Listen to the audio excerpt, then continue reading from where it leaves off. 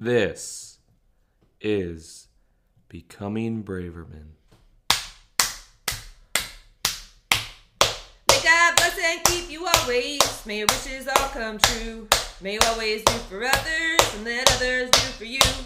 May you build a ladder to the stars and climb on every rung. And may you stay forever young. May you grow up to be righteous. May you grow up to be true. May you always know the truth and see the light surrounding you.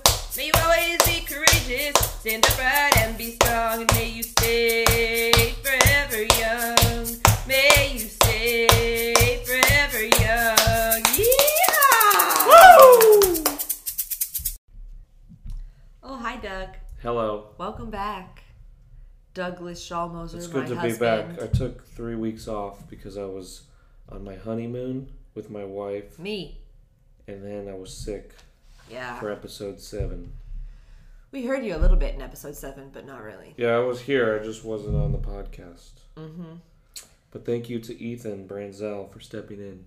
Yeah, he's not the same kind of fan that we are, but he still had some legitimate things to say. Unique insights. Unique New York. Unique New York. Unique New York. Say that 12 times fast. I don't think that's good content. Speaking of content, you have 30 seconds to review the content of this episode. Okay, tell me when to go. Starting now. Okay, so Zeke and Adam go to see an investment property, but it turns out Zeke already bought it, and he's in the real shitter. Spoiler alert. Amber and Damien have this thing, and Sarah and Amber have this power struggle. Crosby gets invited to Jabbar's birthday party, which is weird because he's the dad, so he wants to be planning the birthday party. Sydney, turns out, is gifted, although there was a little moment there where we were scared. We thought she might be autistic. Oh, no. But then Christina was secretly happy that maybe there would be another autistic family member. That's it. Yeah, so where do you want to... This is the first episode I didn't write anything for Adam.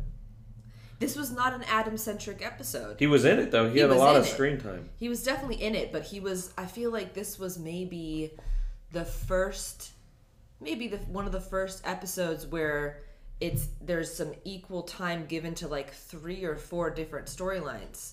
Or maybe, actually, this is a big episode for Crosby. Yeah, it's probably the biggest episode for Crosby so far. Yeah, I don't know if we want to do that right now, but I know, like... Let's do that tomorrow. When it comes to structuring, like, my thoughts about the episode, the biggest moment for me definitely involved Crosby and Jasmine. But there was also some other Sarah Amber stuff. There were some big storylines, but it was like everybody got equal screen time. It seemed like. And it wasn't all about Adam. It wasn't all about Max having autism. Although it was still part of it. Let's start with that. Max and autism? Not Max, but Sydney and autism. Mm-hmm. So let's start. What do you want to say? Did I even write anything down? So I wrote down Christina that Sydney maybe has autism because Julia goes to Christina and wants to get information on how she saw that Max might have had a problem or might have had some kind of developmental thing. Mm-hmm. And Christina later that night talks to Adam and says like she almost felt like relieved or, happy, joy. Yeah, happy that there's somebody else in the family that could have the same issue with one of their kids. I have 2 things to say about that. One, that's part of why I love Christina is that she's very self-aware. That she wasn't just like, she wasn't unaware of the fact that she was kind of taking pleasure in the fact that somebody else might have the same difficulties that she has. She's self-aware but selfish also. Well, yeah, but she's self-aware about herself. There was a whole conversation about her telling Adam, I think I'm a horrible person because when Julia told me this, I actually felt relief. But then there's also the old adage of misery loves company. Well, yeah. Not to say that, I think Adam and Christina are learning that it's not just miserable having an autistic kid. There's also gifts along with it too. And that's what Dr. Pelican is helping them to see, like, autism is not a sentence of doom for the rest of your life. There's gifts that come along with it, but obviously as parents of the autistic child, there's hardships struggle, too. Yeah. And so Adam and Christina had this very open conversation about how, wow, wouldn't it be nice and like almost fair and wonderful even. Well, if I was in her situation, I would honestly feel 100% the same way because, like you said, misery loves company. Just having somebody else go through it that's somewhat close to you would make it a lot easier because then you have a connection, you have somebody to talk to, because it's not like a very common thing. Like most kids don't have autism, and so I mean it's becoming more common. We're not doctors, like now. We don't know about the statistics, but But just having that commonality just makes it a lot easier for people to deal with. Yeah, I mean just to even just loop it back to our own life. We both recently quit our careers, and I know for me, I was the first one to literally do it, but you had already been thinking about it while I was thinking about mine. And now that we're both going through that together, I feel like I know I've helped. I wasn't really seriously considering it until after you did it. Right, so I feel like I've helped you do it. Become unemployed For better or for worse. But I also feel like it's become a bonding thing for us where we can help because it's still a lot to process. Neither of us are going to those jobs anymore, but it's something that I think about, not every day. I'm not like, ooh, what would I be doing right now if I was still a teacher? But I do think about it, especially this time of year. We're at the beginning of January. So typically, I've spent the last 7 years, this time of year is like me gearing up for test you were season. The worst this time of year. Yeah, I was like super neurotic and high-strung and not sleeping well. But now not having that is also an interesting experiment in my life. But now we do this podcast full time and we make so much money that it was the best decision to quit our jobs. Yeah. Anyway, no, I feel like just having someone else go through the same thing, whether it's having a kid with autism or quitting your career. Oh, so right now you feel a commonality that we both quit. Yeah. And it's good. You feel happy because of it because somebody else quit. Yeah, it's not. I don't feel like the wacko, bizarro person because you did it too. Because it's not the same as I know we don't usually talk about our life too much on this podcast, but it's not the same as just quitting a job. Like we both quit our careers. The things that we thought were going to bring us fulfillment, and it's like, especially for me. Well, I never thought it was going to bring. Well, me fulfillment. You're different, but for me, my career was a big part of my identity too. So it's still a process of figuring out like who am I without this. And still be like the job I work at now, I'm still around educators, not in the public school sense, but the people who run the clinic are also educators. So I'm like learning how you're basically teaching, a doctor. I'm not a doctor at all. I'm learning how like teaching is something outside of just the public school sphere, the classroom, typical. Yeah. Anyway, I think seeing somebody do something and seeing like a path already taken allows yourself to do the same thing because I don't know, it's just seeing somebody else doing it just makes it easier and it makes it like, oh, it's okay, this person already did it. Well, yeah, they didn't die from it. That's why it's so important to think about like what we all see on a daily basis, especially what children see, especially what female children see or what children of color see. Because like if you don't see people who look like you doing those things, you don't think it's possible for yourself. True.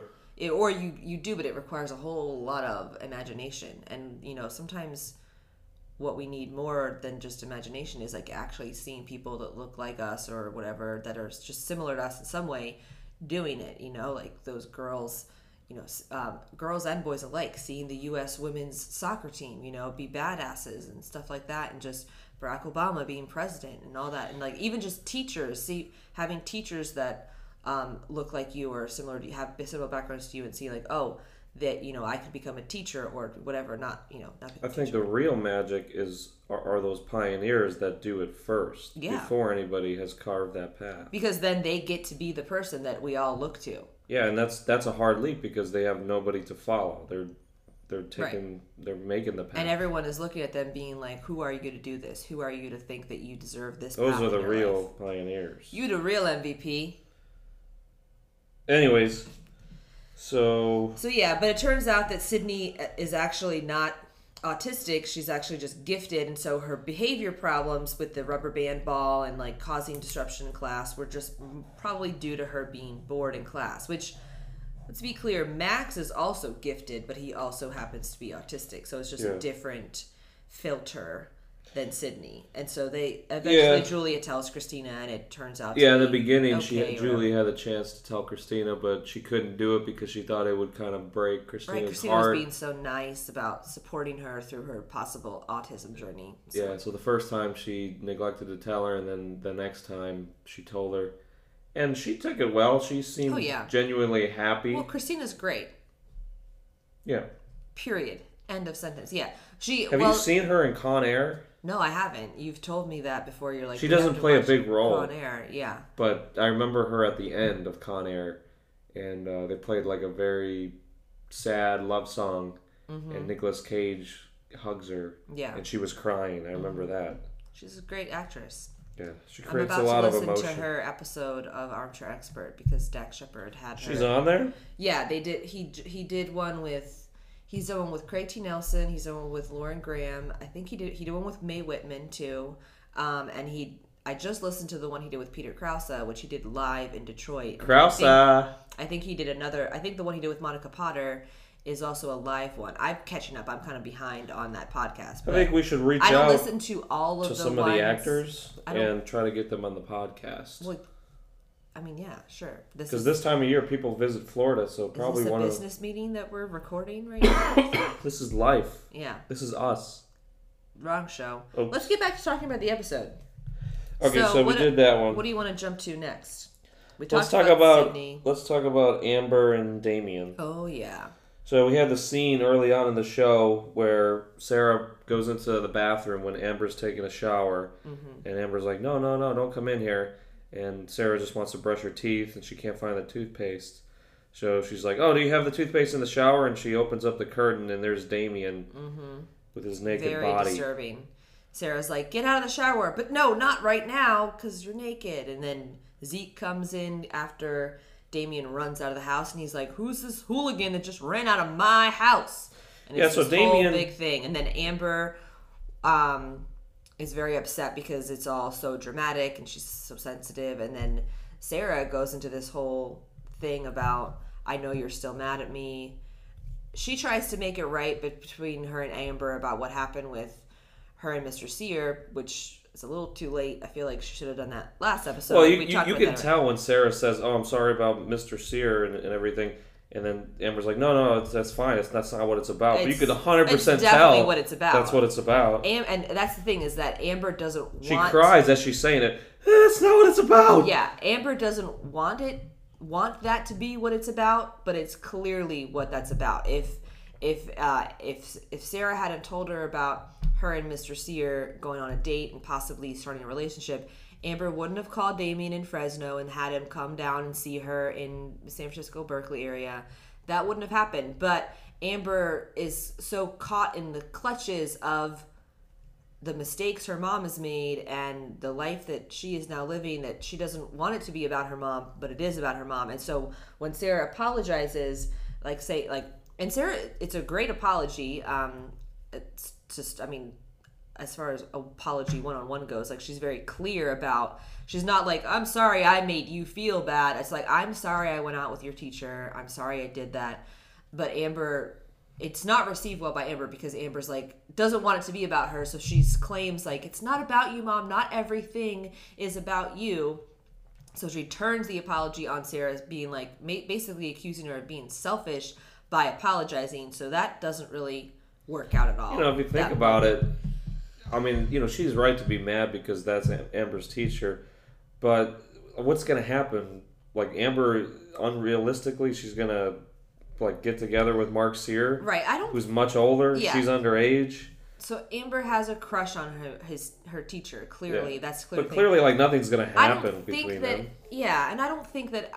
I could be wrong. I think she just sees her mom as ruining it. Right. Here's the thing. Is that I don't think that Amber is deluded and she's not entertaining any kind of fantasies that her and Mr. Sear are going to get together. It's just the fact that her mom wants to date her teacher. Her mom is bad enough. Her mom is going to ruin the good thing that she has with Mark Sear, even if it's not a relationship. Even if it's just a teacher-student relationship. Yeah, it's going to make it awkward by, oh, now you're not just my teacher who cares about me.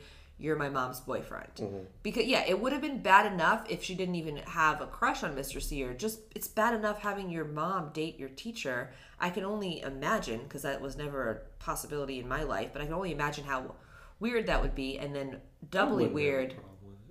What? I wouldn't have a problem with it.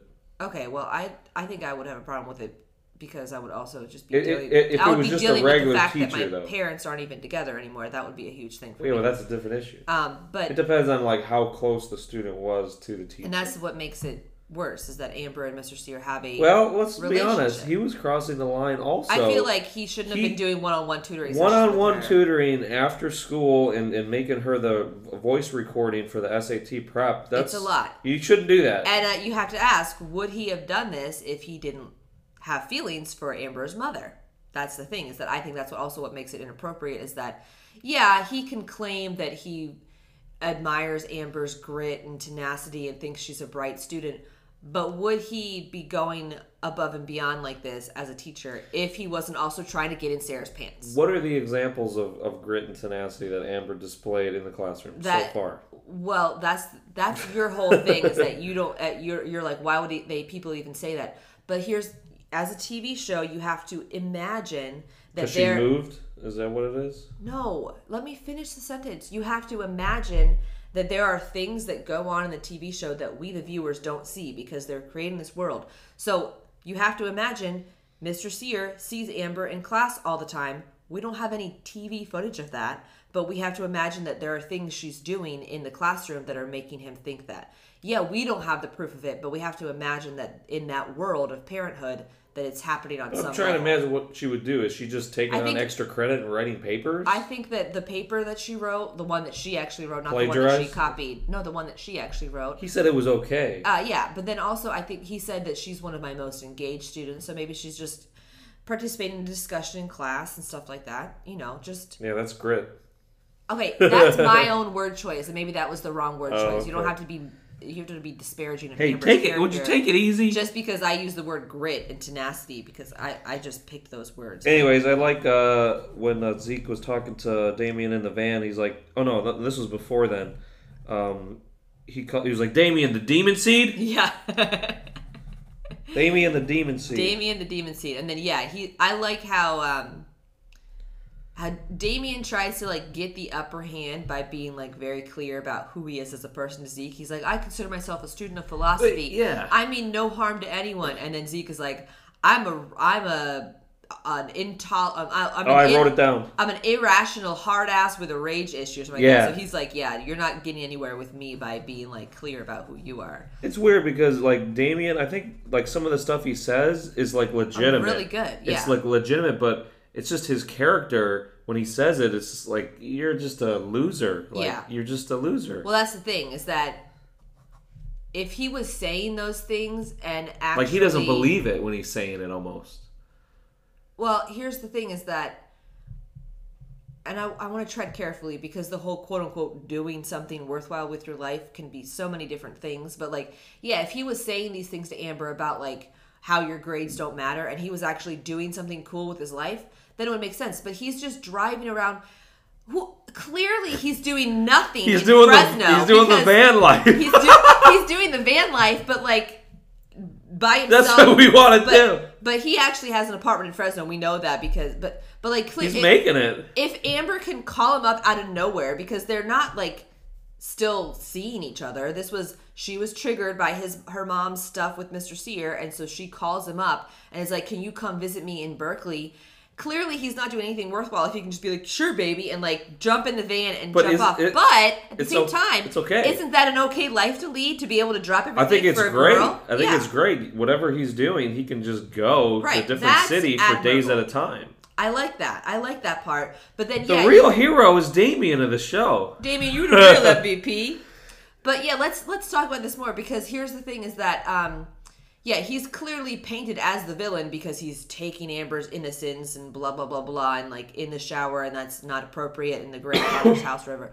But yeah, then he does, I think that what he said about you're not gonna care about whether you got a C or an A, that part is good. But when it takes a left turn is when he becomes a conspiracy theorist and is like, the world's down. Ending. We don't know when. It could be tomorrow. It could be in 10 years. But he's using impermanence as an excuse to not do anything. That's the thing. And again, doing something, I'm not saying we have to rush around being productive and all that stuff, but he's using it as an excuse to just be kind of a sloth in his life and just be like, yeah, whatever, the electrical grid's going to come down, so who cares if you get a D or a C or an F or an A, your grades won't matter. But then what really gets Amber is that he doesn't know how to say marauders.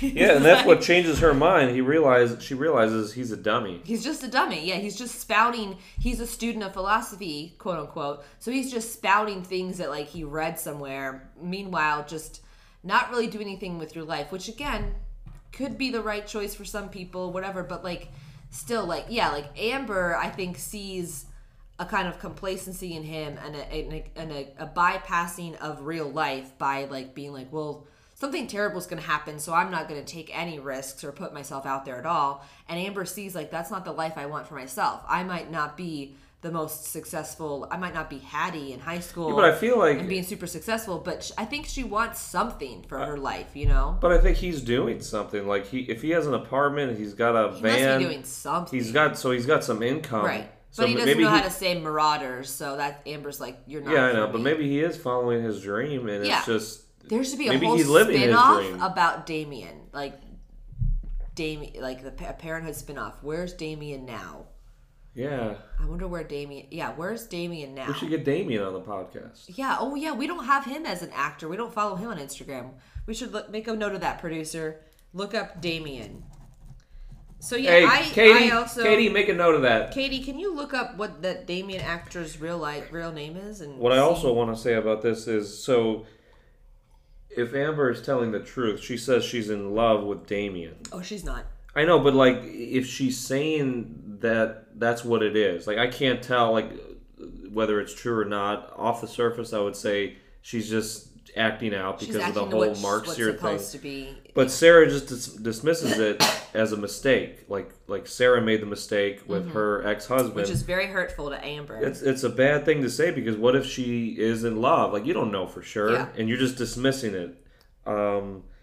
And then later on in the episode, Sarah changes because she realizes she can't control Amber, and she says, "I think I'll just trust you." Yeah. And then they hug, and maybe that's the start of a better relationship between those two, because Sarah's always trying to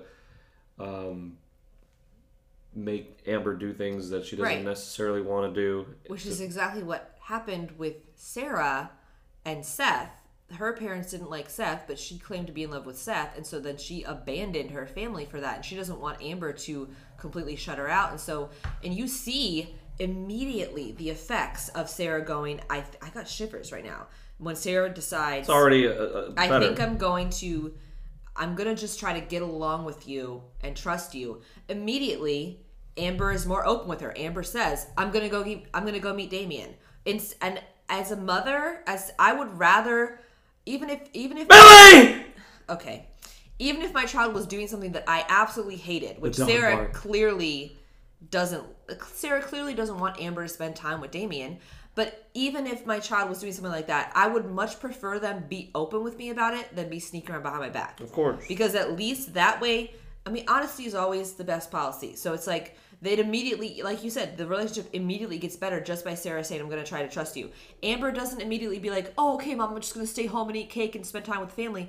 But she does become more honest with her mother, and that's a step in the right direction by just being open with, hey, I'm going to go do this thing that you don't want me to do, but I'm going to tell you about it. I feel safe enough with you to tell you that I'm doing it. I'm going to go meet up with Damien. He's picking me up. We're going to go look at the stars together.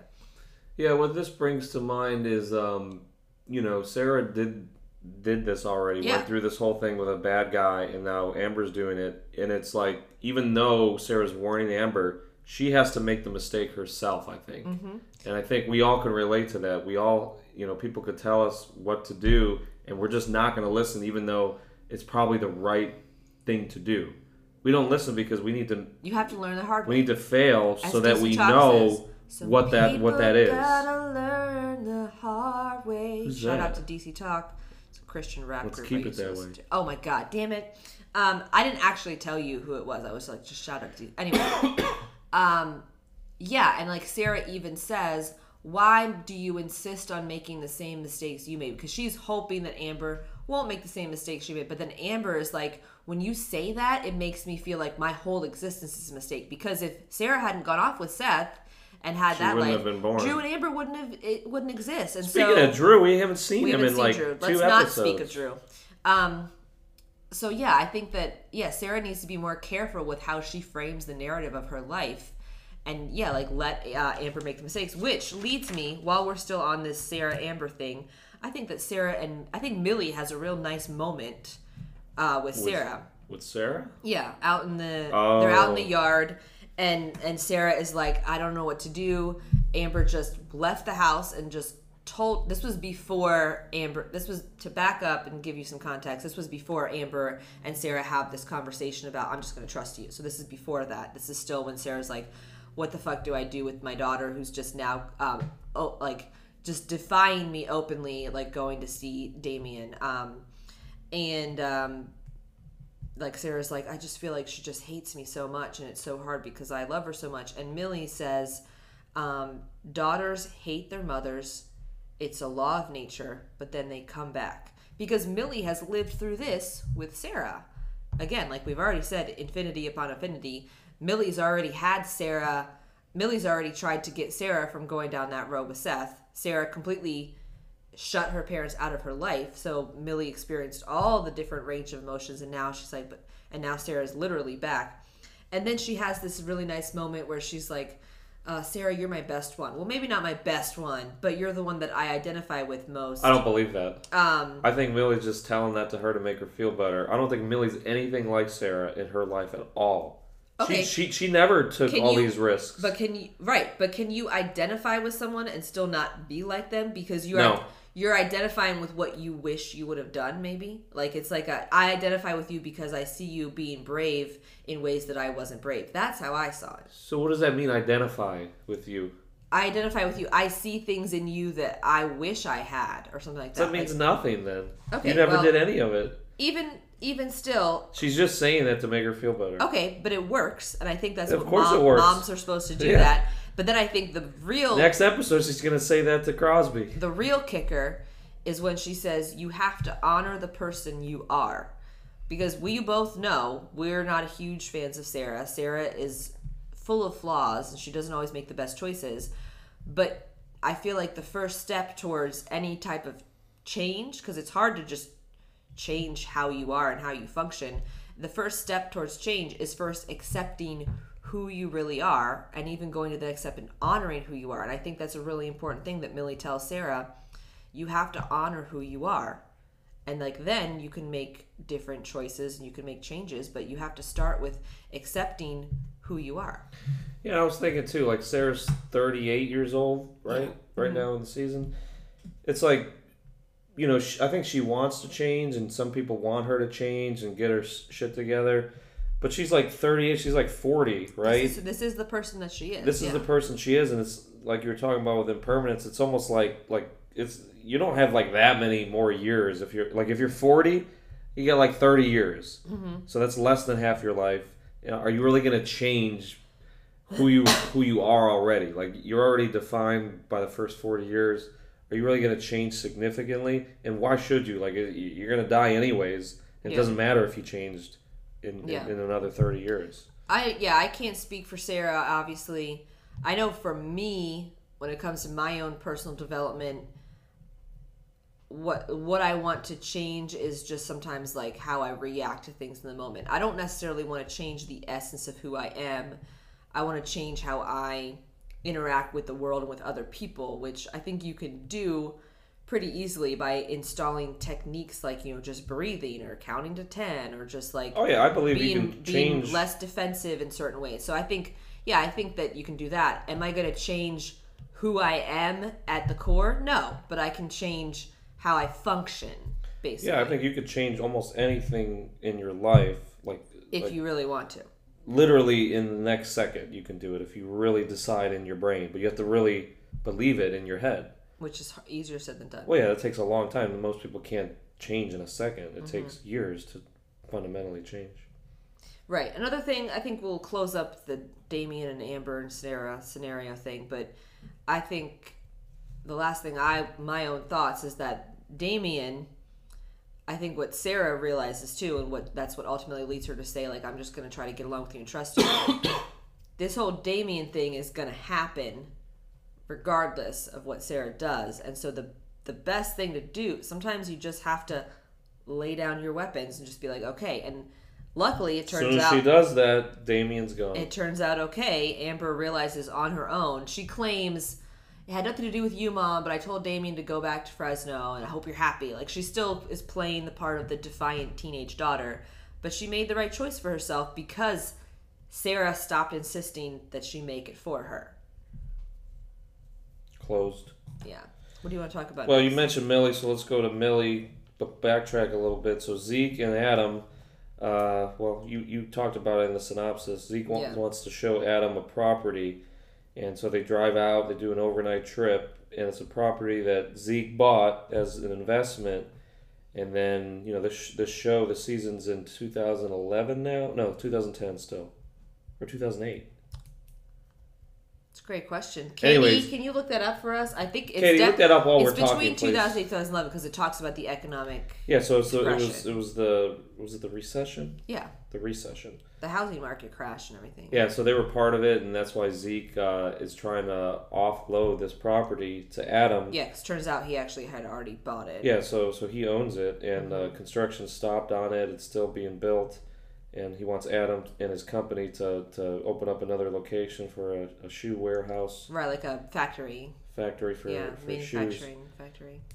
So Zeke took a second mortgage out on his house in order to pay for that property because he really thought it was going to bring some money in.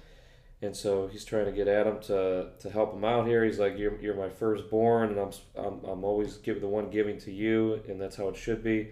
But he needs help this time. Yeah, which is hard for Zeke to do.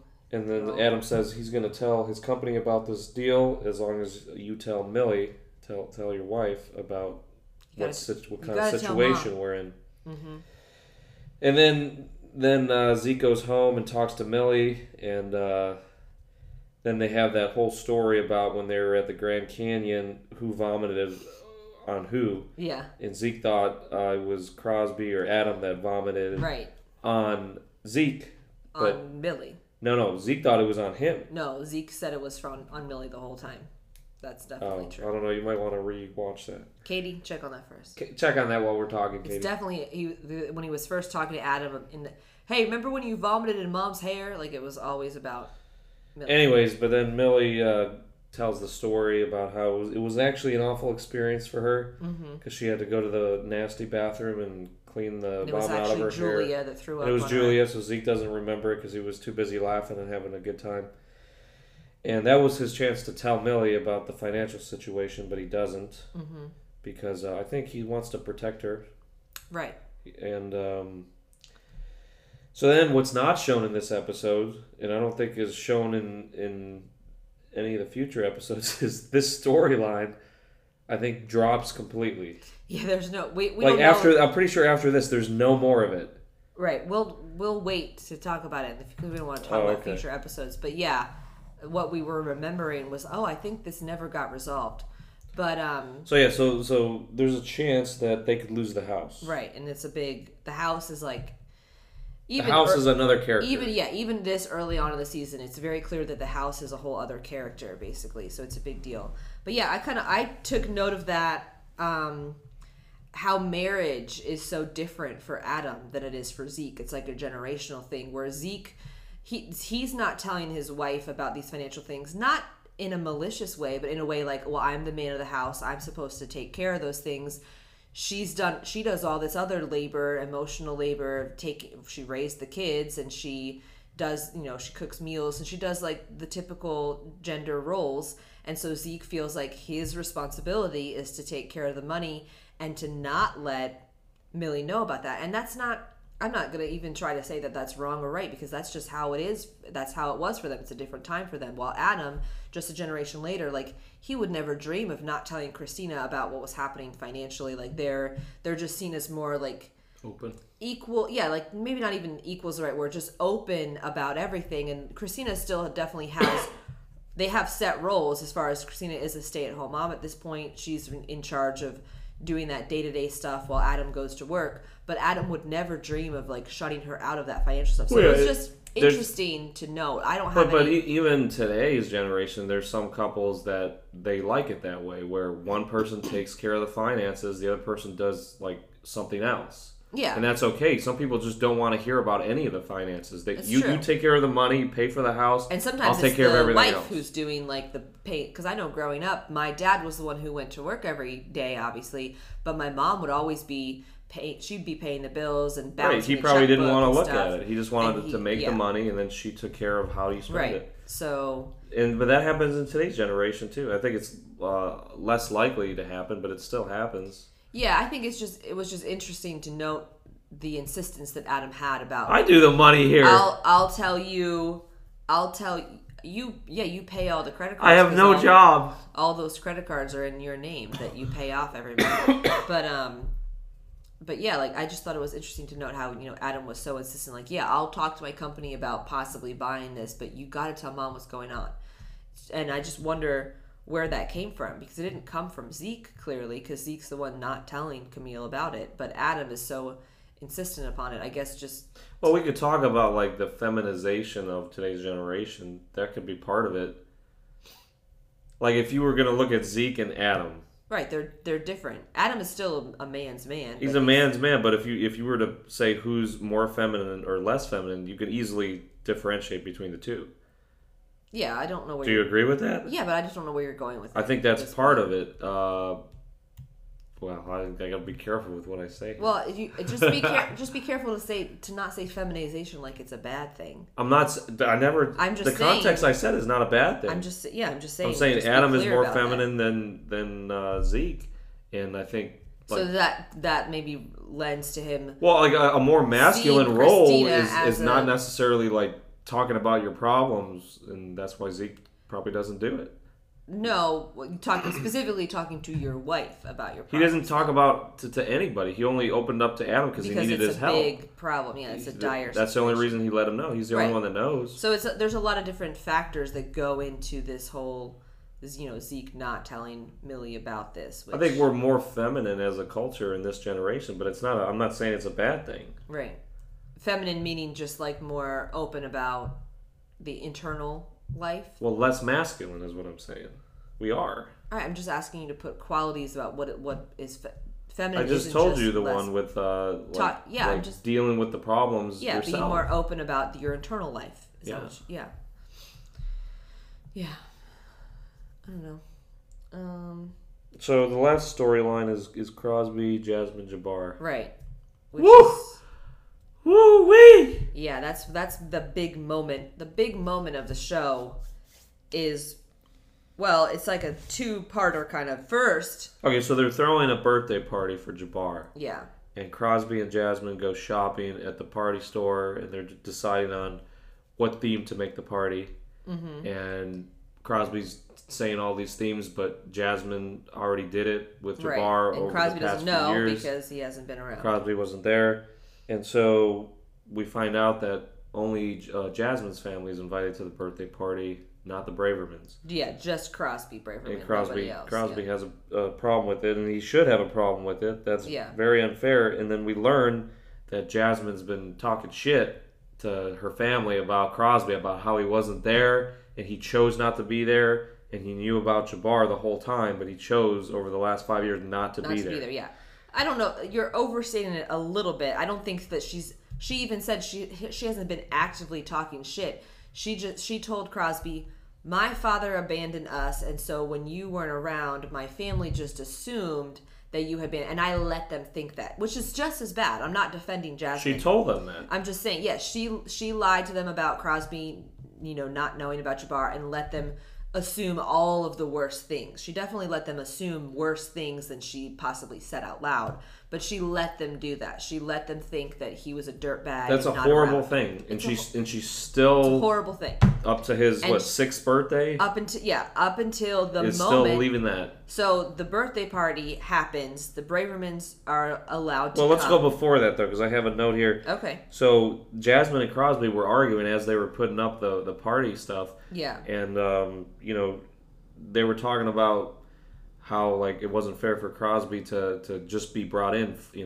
5 years in, he didn't have a chance to he's like, all I see is photos parties. And that's all I'm ever gonna get. Right. And so they were talking about how Jasmine called Crosby three times, 2, 3, or 4 times, and then Crosby was like, you didn't even leave a voicemail, how would I know?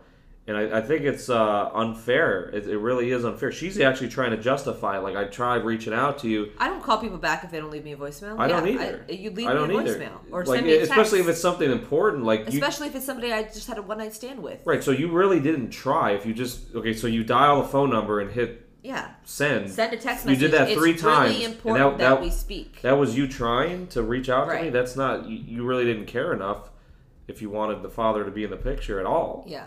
So she didn't even give him a chance, and she's actually trying to justify oh well, I tried. No, you didn't really give it a good shot. Mm-hmm. And not only did she not give it a good shot, but she let her family think the worst of Crosby. And while Crosby might not have been the most reliable, responsible person 5 years ago, or even today, he's the father. He still deserves a chance to know about the existence of his son and then decide what he's going to do about it. And instead, Jasmine's just assuming that he's going to be a flake and he's going to be terrible. So she's like, I just decided to do it without you because I'd rather do it alone than try to deal with you. And she's just assuming the worst, and she's letting her family assume the worst. So then they're at the birthday party happens. The Bravermans come. It's very clear that Jasmine's family is not a fan of Crosby, and the Bravermans don't understand why, because they know Crosby's side of the story. Oh, Zeke thought they were being racist. Right. Well, there's 2 funny moments that happen before the big moment. Is that when Sekou, Jasmine's brother, starts being like, "This is weird. I can't do this." Sekou. Julia is like, are there any more of those little corn muffins? She's trying to be polite and bring it back to the party. And then Zeke goes, I don't know. I don't understand. I don't see this narrative the way that you're seeing it. I don't understand why you're treating Crosby this way. So I can only assume that it's because he's white. And then Sarah goes, oh, we think he has Tourette's. Everyone's trying to downplay the situation. And then finally, you want me to keep No, she talking? was saying Zeke has Tourette's. Right, yeah, no, that's what I was saying. Yeah, just trying to downplay the situation.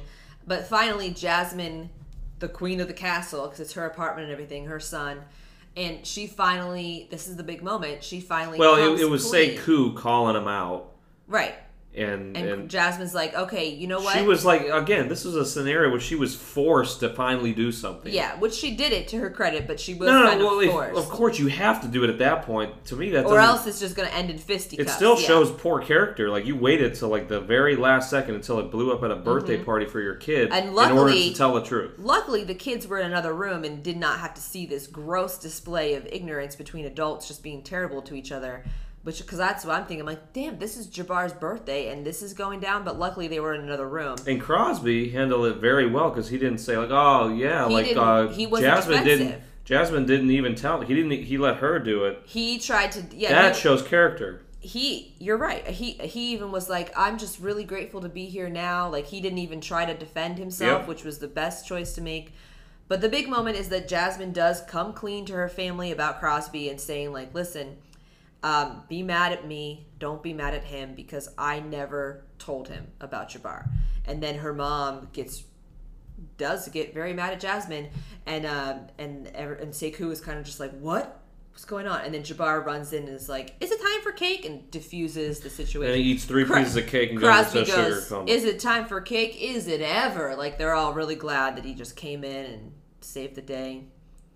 But that's a big moment for Crosby and Jasmine and Jabbar. And then we meet Renee also, right? Jasmine's mom, which we don't like. We don't. Yeah, she's a character. But then what ends? Crosby sticks around. Jasmine's cleaning up after the party. They're talking about their son, and then Jasmine invites him into the living room to watch the birth, the videotaping of the birth, which I thought was very touching. It was very good because that's exactly what Crosby was complaining about earlier. It was like, you robbed me of all of these moments that I'm never gonna get to have. And one thing I didn't see in that video, I did not see Sekou there. Well, yeah, because it was. He was talking shit. He wasn't even there. He was there. He showed up late. He's probably the one videotaping it. Oh, that's true. All right. We're at 45 minutes now. So what do you? Let's say I already talked. Like I think my favorite moment was when Julia said, "Are there any more of those little corn muffins?" Like that was just my favorite funny moment.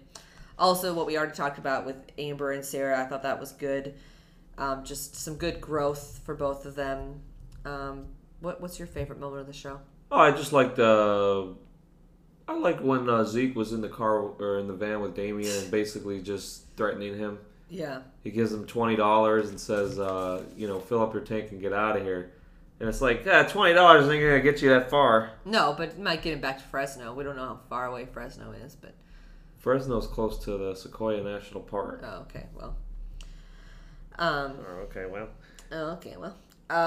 Yeah, another thing I liked was the banter between Zeke and Adam in the car on their way to the investment property. The way that it was shot, like different like little cuts of like, well, I heard you were having trouble making Christina orgasm. We're Braverman men and all just random stuff. Where did he hear that? I know, right? I'm like, who told Zeke that? That's crazy. That just shows that the Bravermans don't have boundaries.